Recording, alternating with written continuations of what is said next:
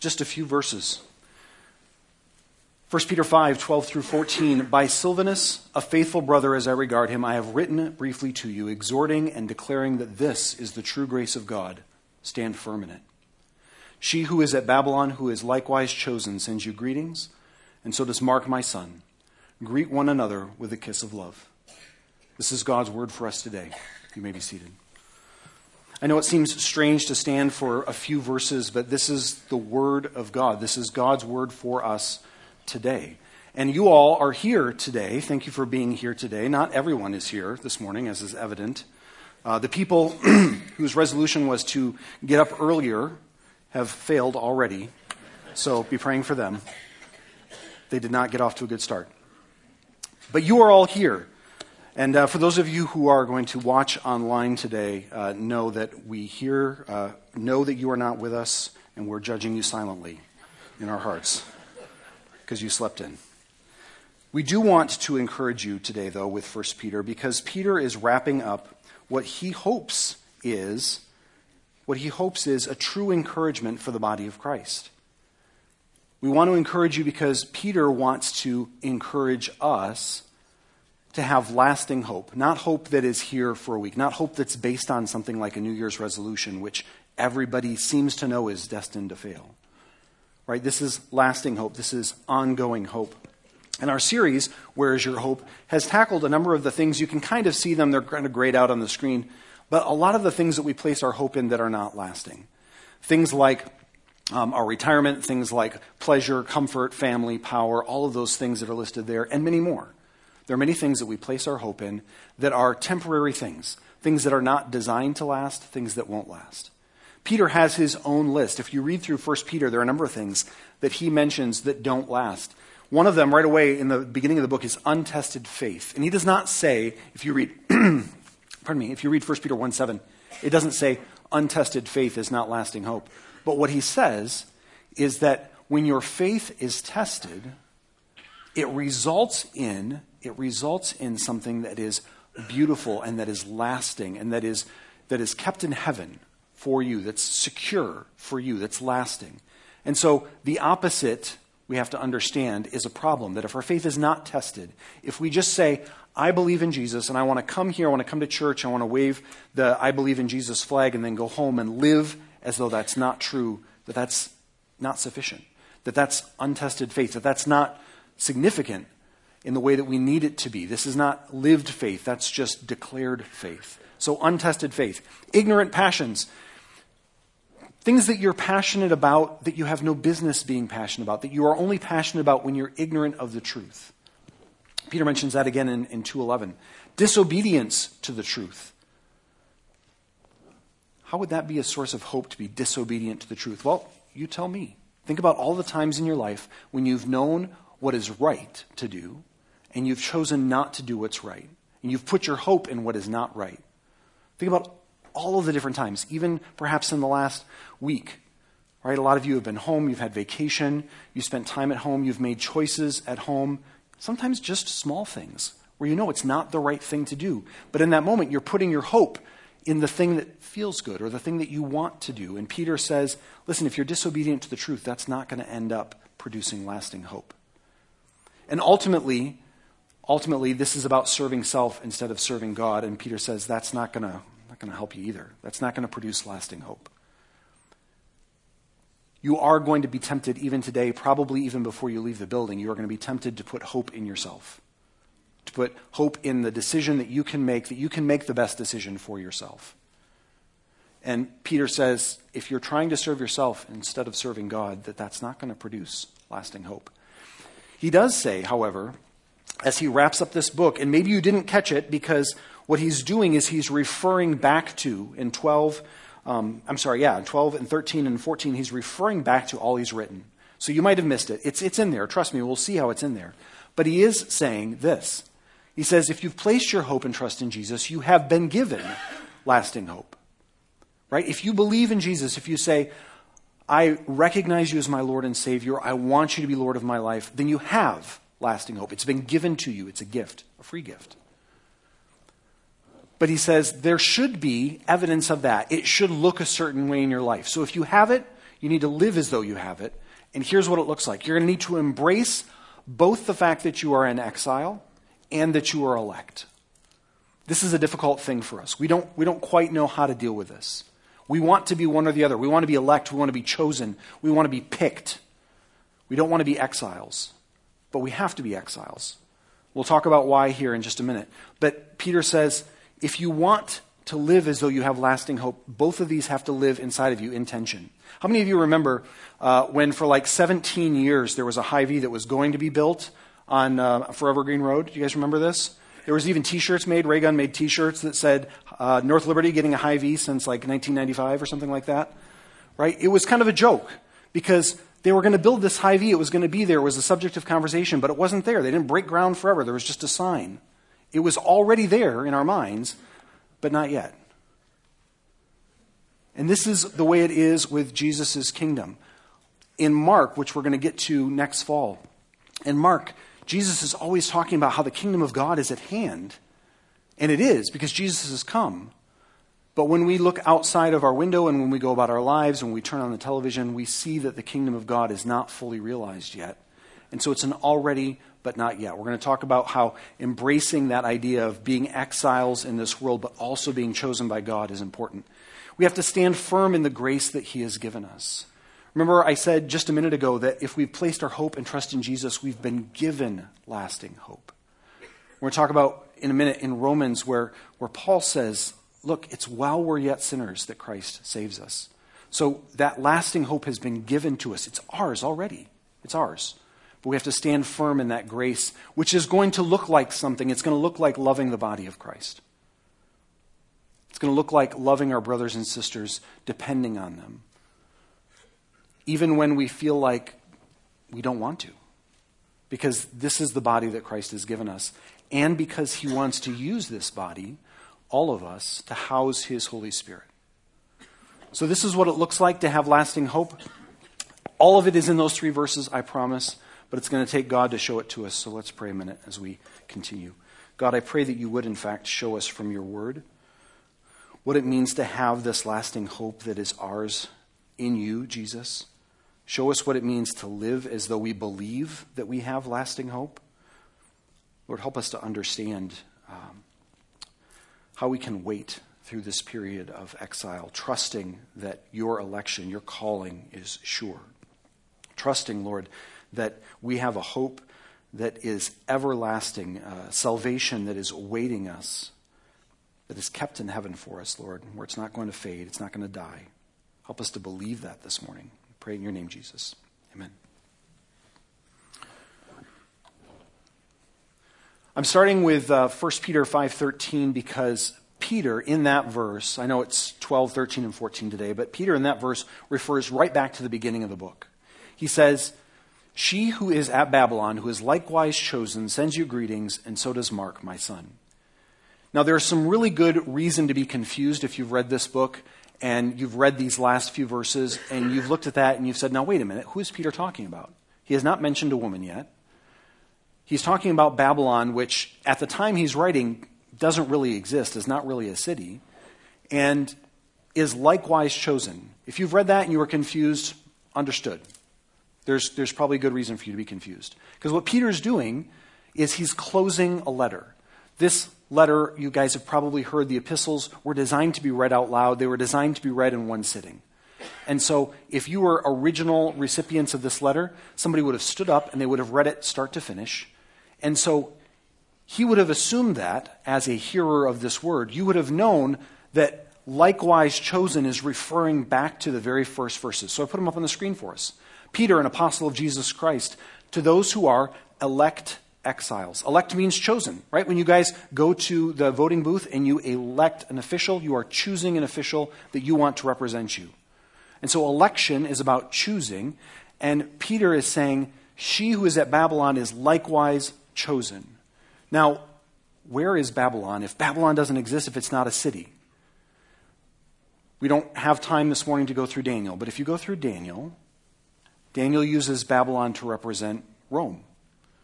And so Bible scholars, church historians, think that Peter is using the church and she as synonyms here. and Babylon and Rome as synonyms here, so that he can write to the church without fear of excess condemnation, so that he can write without their messages being interpreted and without the church in Rome being persecuted unnecessarily. So she, the church, who is at Babylon, Rome, is likewise chosen, and that church sends you greetings, the people that he's writing to. So the reason that I go through to explain this is because this choosing is important. It's important for Peter. He mentions it twice. He mentions it at the beginning, that Peter, an apostle of Jesus Christ, is writing to those who are elect in the dispersion, and also that the church in Rome is likewise chosen. This is an important concept. He wants people to know that the choosing is important.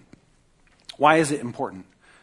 Quick review for those of you who have not maybe read the Bible as closely as you should. Genesis 1. It says God made mankind to live with him. That was his plan. That was his desire.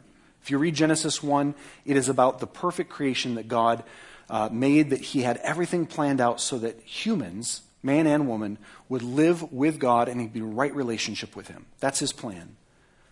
But then humans chose their own way. Humans chose to abandon God. And so since the fall, if you read in Genesis 3, you'll see that we're wandering. We're exiles. We can no longer be in our home. So we were made to live with God. He created a home for us, and then we chose to leave. And we have been gone ever since. And God, ever since, has been working to restore, to redeem that home. His plan involving Jesus spans all of human history. Before the creation of the world, God chooses us as part of that plan. And Peter wants those who are chosen to know that it's God who does the choosing. And that in the new creation, our home will be with God. If you read in Revelation, it says God is going to restore. He's going to make a new heavens and a new earth. And that is the eventual end. But we cannot look at that and lose hope. And we cannot look at this place and say, this is it. If we make this world our home, right, we're going to ignore our calling to redeem this world. That's what Christ wants to use us for. So we have to have a lasting hope that he is going to come back, a lasting hope that he is going to redeem. We have to be encouraged in this tension of already and not yet. Reading Colossians 1 about how Jesus is the focus of this. I'm not going to go there right now, but if you read this chapter 1 of Colossians, it talks about how in everything that's going on, Christ is working to redeem the world through his shed blood. And that he's the cornerstone, he's the linchpin in everything. All things consist in him. And this is his plan. So he says, I want you to embrace exile and election. Why embrace this tension? Why be okay with this idea of God is in control, he is doing a work, we're supposed to work alongside of him, but it's not yet complete. Why? How does it help us? How does it impact our hope? Well, if we don't understand what it means to be in exile, we'll try to build our own kingdom here. And you guys know this, you're tempted by this, you see people doing this all the time. Right? Steve talked about it when he was up here. As a young man, he was seeking to build his own kingdom where he would be king, where he would be recognized, and he would be glorified. And so if we don't know that we are exiles, that this is not supposed to be our home because God has not redeemed the world yet, that's what we're tempted to do. Make ourselves kings and queens and establish our own kingdom. And if we don't understand what it means to be elect or chosen, we're going to become depressed. We're going to think that there's nothing good that will ever happen, that we either can save ourselves or can't be saved, depending, and we'll stop hoping in God, one way or the other. So this is why it's important, Peter says, for you all, for us, to understand that we are exiles. This is not our home. If we have lasting hope, it is in what is to come, not in what is, but we are chosen. We are chosen, and we were chosen before we chose God. So we're supposed to stand firm in grace. Peter says in 5:12 here, by Silvanus, a faithful brother as I regard him, I have written briefly to you, exhorting and declaring that this is the true grace of God. Stand firm in it. What's the true grace of God, Peter? This is? You need a little bit more clarification. What is this? Well, again, if this was read in one sitting, he is referring back to everything that he's already written. So what does he say about the grace of God? He says, "Blessed be the God and Father of our Lord Jesus Christ. According to his great mercy, he has caused us to be born again to a living hope, a lasting hope, through the resurrection of Jesus Christ from the dead, to an inheritance that is imperishable, undefiled, unfading, kept in heaven for you who by God's grace are being guarded through faith for a salvation ready to be revealed in the last time." This is what it means to have grace. And this is the true grace that God has given us that Peter is saying we ought to stand firm in. This idea that we've been saved. This idea that God chose us. That we have a lasting, living hope. So standing firm in grace is about being patient toward the not yet by rooting ourselves in what is already ours. And I put Romans 5:8 up there because Romans 5:8 reminds us that it's while we're still sinners that God chooses us, that he loves us. So this morning, as some of you are thinking about, as you woke up and are thinking about what it means to have a new year in front of you, for some of you that's very important, for some of you it's just another day. But whether it's a new year or a new day, a new opportunity exists for you to recognize that God loves you while you're a sinner, and that that grace is yours, and that that grace can mean eternal salvation. Whether it's a new day or a new year or just this moment where you're recognizing that you have sinned, as it says in Romans 3:23, that you deserve death, where it says that in Romans, but that the free gift of God is eternal life. All of these things are true. So are you going to choose to stand firm in that grace today or not? Peter is exhorting us to do that. He says, stand firm in this grace that God has given us eternal life without us having to do a single thing. Every single system that the people are familiar with in Peter's day requires them to do something. They have to perform sacrifices. They have to give up their land. They have to give up their money. They have to give up something in order to win the favor of the gods. And Peter is saying, no. Paul here in Romans is saying, no, you don't have to do anything. While you're still sinners, God chooses you and he loves you and he gives his son's life for you so that you can have everlasting hope in him. So through Jesus, we have obtained access by faith into grace in which we stand. Paul says it here in Romans. Peter says it the same, that we need to stand in this grace, rejoicing in the hope of the glory of God. Think about that. Having hope in the glory of God. We have hope in lots of things, right? Brooks talked about that on Christmas Eve, if you were here. He talked about having hope in all kinds of things that are not Jesus.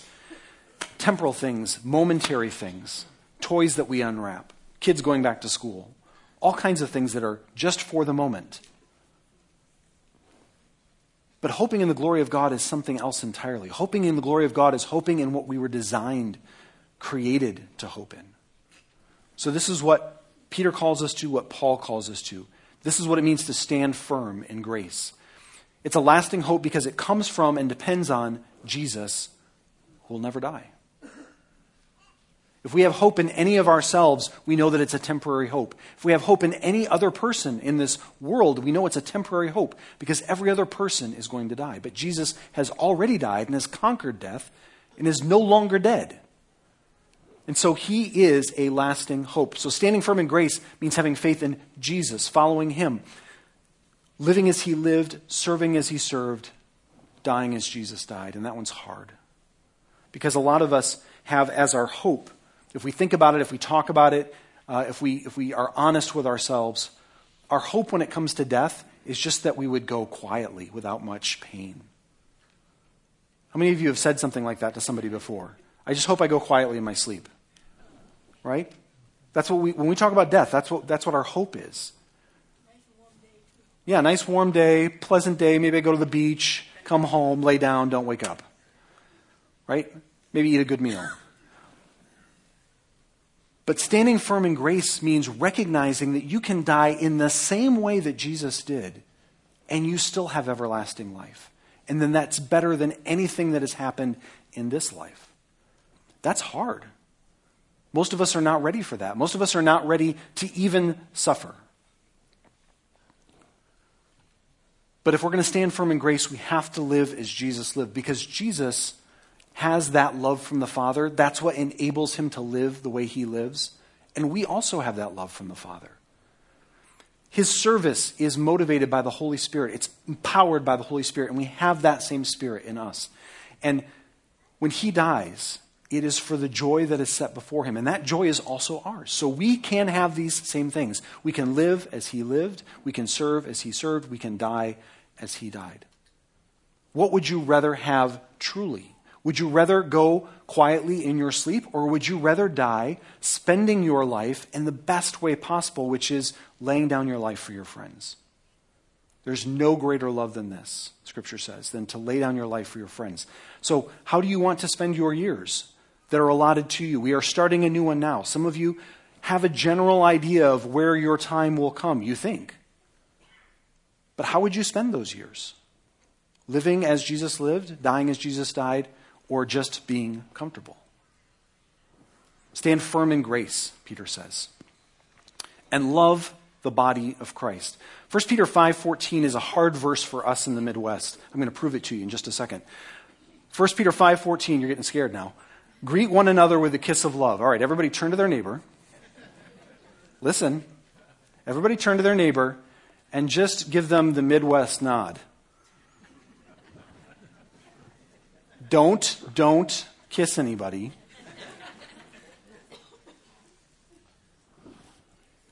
We find it difficult in this culture to be physically close to other people, to share things with other people. Peter says this, greet one another with a kiss of love, not because that culture has a problem with it, right? His culture is much closer physically.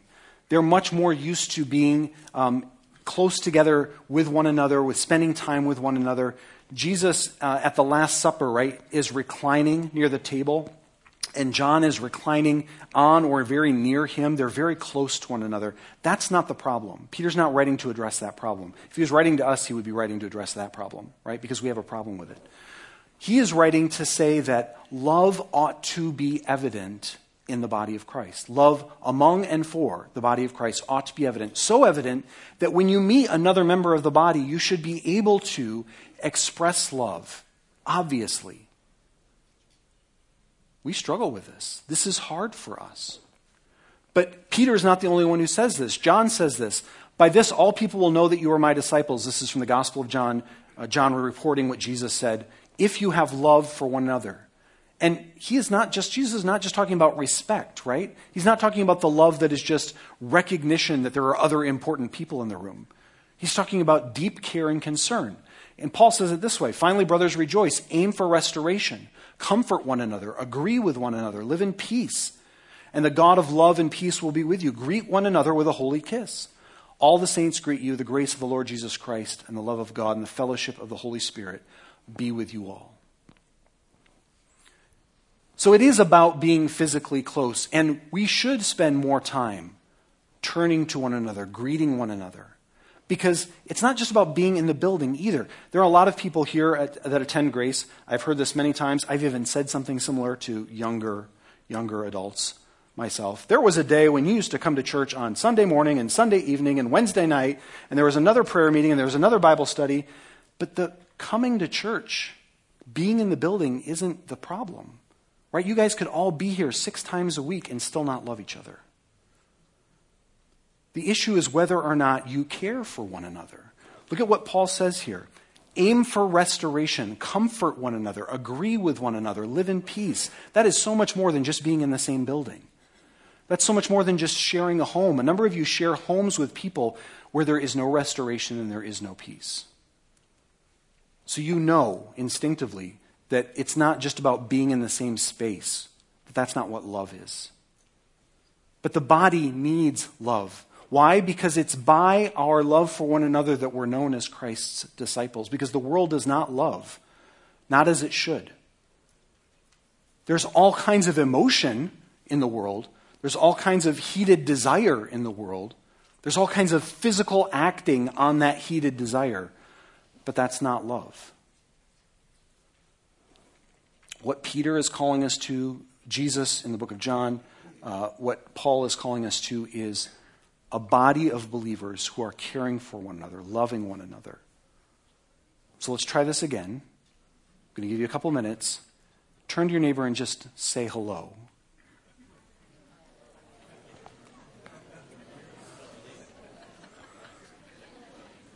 See how I built you up to that? You thought you were going to have to kiss? It's not that bad. Next week we'll do kissing. This is an instruction because it's beneficial for us. Peter is trying to show us that having lasting hope ought to have a lasting impact on the way we live our lives.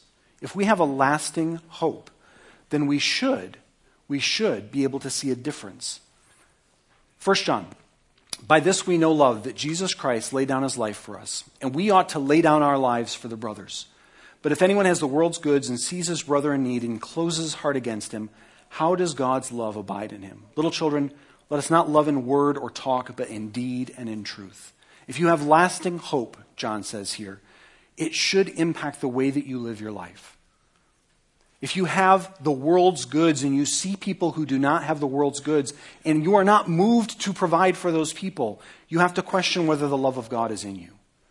And I know it is true that there will be people who have need that you will encounter who are not responsible people. And you know that if you give them the world's goods, they will waste them, they will squander them. But that is between them and God. Just like having the world's goods and giving them is between you and God. He is calling you to love, not to parent, every single person you meet. Let us not walk in word or talk, but in deed and in truth. Love has to demonstrate itself if it's real, if it's there.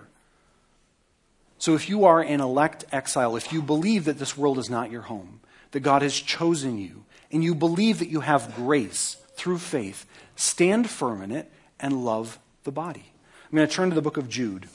I've got Jude 17 through 25 there. I think I'll just start there. For those of you who don't know, Jude is just a very small book. It's probably one page in your Bible, unless you have a very tiny print. Very big print, sorry. Jude, there's no chapters, there's just verses 17. But you must remember, beloved, the predictions of the apostles of our Lord Jesus Christ. They said to you, in the last time there will be scoffers following their own ungodly passions. It is these who cause divisions, worldly people devoid of the Spirit. But you, beloved, building yourselves up in your most holy faith and praying in the Holy Spirit, keep yourselves in the love of God, waiting for the mercy of our Lord Jesus Christ that leads to eternal life. And have mercy on those who doubt, save others by snatching them out of the fire. To others show mercy with fear, hating even the garment stained by the flesh. Now to him who is able to keep you from stumbling and to present you blameless before the presence of his glory with great joy, to the only God our Savior, through Jesus Christ our Lord, be glory, majesty, dominion, and authority, before all time, now and forever. Amen. Jude, writing this, says, we must remember that there will be people among us who are scoffers. There will be people among us who say, it's not really important for us to love in this way. But we have to, Jude says, we have to see God's Spirit in this. We have to see God's work and will in this. Because God's Spirit is a spirit of love. His Holy Spirit is directing us toward Jesus Christ and eternal life. His Holy Spirit is directing us toward loving one another so that other people will see that and want to participate in the body of Christ. Titus says some things similar. For we ourselves were once foolish, disobedient, led astray, slaves to various passions and pleasures, passing our days in malice and envy, hated by others and hating one another. And Peter has already told us that those things are not going to produce hope. Even though we've run to them in the past, they're not going to produce lasting hope. But when the goodness and loving kindness of God our Savior appeared, while we were yet sinners, Christ died for us. He saved us, not because of works done by us in righteousness, but according to his own mercy, by the washing of regeneration and renewal of the Holy Spirit, whom he poured out on us richly through Jesus Christ our Savior, so that being justified by his grace, we might become heirs according to the hope of eternal life. If we have a lasting hope, it is because we recognize that the already part of the kingdom includes us being heirs of that kingdom, recipients. We are going to inherit the kingdom of God. That's what our lasting hope is, that we have everlasting life, that there is a new life. There's a new heaven and a new earth, and all pain and all sorrow and all dying pass away. That's our lasting hope. I don't know about you, but that's a good reminder for me at the beginning of the year, that as I look down the long tunnel of this year, 12 more months, 364-ish days, right? I see that I have a lasting hope in heaven prepared for me that does not spoil or fade, that it is my eternal salvation, and that is forever. So much longer than a year, so much longer than a lifetime. That is forever. It is prepared for me, and it was given to me graciously when I did not deserve it. So I have to stand firm in that grace. And I have to love the body because this is what God is calling me to. This is my response to him. The grace is free. I didn't do anything, not because of righteousness that I had done. I have not done anything, but I have been given this gift, and so I need to respond in kind. I'm an elect exile. You, if you have been called and you have heard, you are an elect exile. You've been saved by grace through faith. You have the body and spirit of Christ. And hear that too. You have the Spirit of Christ. When we talk about the Holy Spirit, we're talking about the Spirit of Jesus Christ. The Spirit that enabled him to go to the cross is the same Spirit that enables you to get out of bed and go to work and be a parent and be a sibling and be a spouse. You have the Spirit of Jesus Christ if you have been saved. So that's what it means to stand firm in grace, is to recognize that you have the Holy Spirit inside of you, indwelling you, empowering you to do all things for Jesus.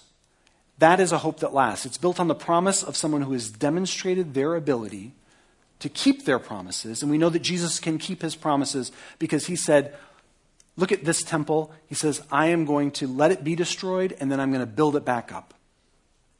He gave himself over to death. He was raised to life. He has given us that same Holy Spirit. Peter says in 2:4 that as we come to him, a living stone rejected by men, but in the sight of God, chosen and precious, we ourselves, like living stones, are being built up as a spiritual house to be a holy priesthood, to offer spiritual sacrifices acceptable to God through Jesus Christ. It's important that we love the body because God wants to use all of us, the whole body, to be a house for himself. Individually, we all have the Holy Spirit. Individually, we all have the Spirit of God, the Spirit of Jesus dwelling inside of us. If we have stood firm in grace, if we have accepted that gift. But more than that, he wants to use us all to be his temple. He wants to make his home inside of us. So individually as living stones, collectively as the temple of God. There is no more temple. We don't go to a physical place to worship God. If Grace Community Church, this building, were destroyed tomorrow, the church would be fine. All of you would be just fine. You don't need this place. You can love each other anywhere, even at that Hy-Vee that finally showed up.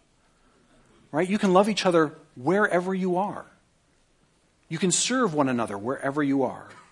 John Y. likes to call Dunn Brothers Coffee Grace West because there are so many meetings that happen there at Dunn Brothers. Right? That might as well be the church. Anywhere the church is gathered is where the church is. So get together, love one another, because God wants to use you. He wants to use all of us as his temple so that the world can see him, because he wants to save more. Read the scriptures. God wants to bring more men and women to himself. He wants you to be instruments of that. He wants you to go to your neighbor. He wants you to go across the world spreading the gospel. And we cannot do that if we don't love one another. We have to love one another because that's the grace that we've been given. I want to give you guys a picture of where we're going this year because it is with purpose. It is with intention. We are starting this Living Stones series next week, and we are going to examine the lives of elect exiles. More than any other place in Scripture, it is obvious, it is evident that these men and women who are sojourning, who are out wandering, nomads, are exiles. They don't have a home. They're longing for a home. And God uses Adam, he uses Abraham, he uses Moses, he uses Noah, he uses all of these men and women to show us what it means to live as an elect exile. And then in June, we're going to get to the book of Judges, and we're going to address this question of what happens when everyone does what's right in their own eyes. And we're not talking about your house on Christmas morning. We're talking about when a society goes this way, what happens? Every August, we spend a couple of sermons talking about where we're going as a church, so expect that again this coming August. And then, like I said, in September, we're going to go to the Gospel of Mark, where we'll talk about what it means for the kingdom of God to be at hand, because there is hope in that as well. We want to bring you to that. Pray with me. Lord Jesus, thank you for understanding us. Thank you for wandering this earth with us, so that we know you understand what it means to feel like you have no home. You understand what it means to feel like it's hard to love, because we are hard to love. It's hard for us to love ourselves the way that you love us, and then to love others as we love ourselves. But you came, and you gave your life, and you chose us, Lord, while we were still sinners. So we praise you and we thank you. We pray, Lord, for your strength, for your Holy Spirit to fill us, to give us the ability, the power, Lord, to love each other well, so that the world will see it and desire to love each other well. You want to redeem all things. Lord, you are reconciling all things through your shed blood. Help us to see how we can take part in that today. Pray in your name, Jesus. Amen. Have a good year. Go in grace.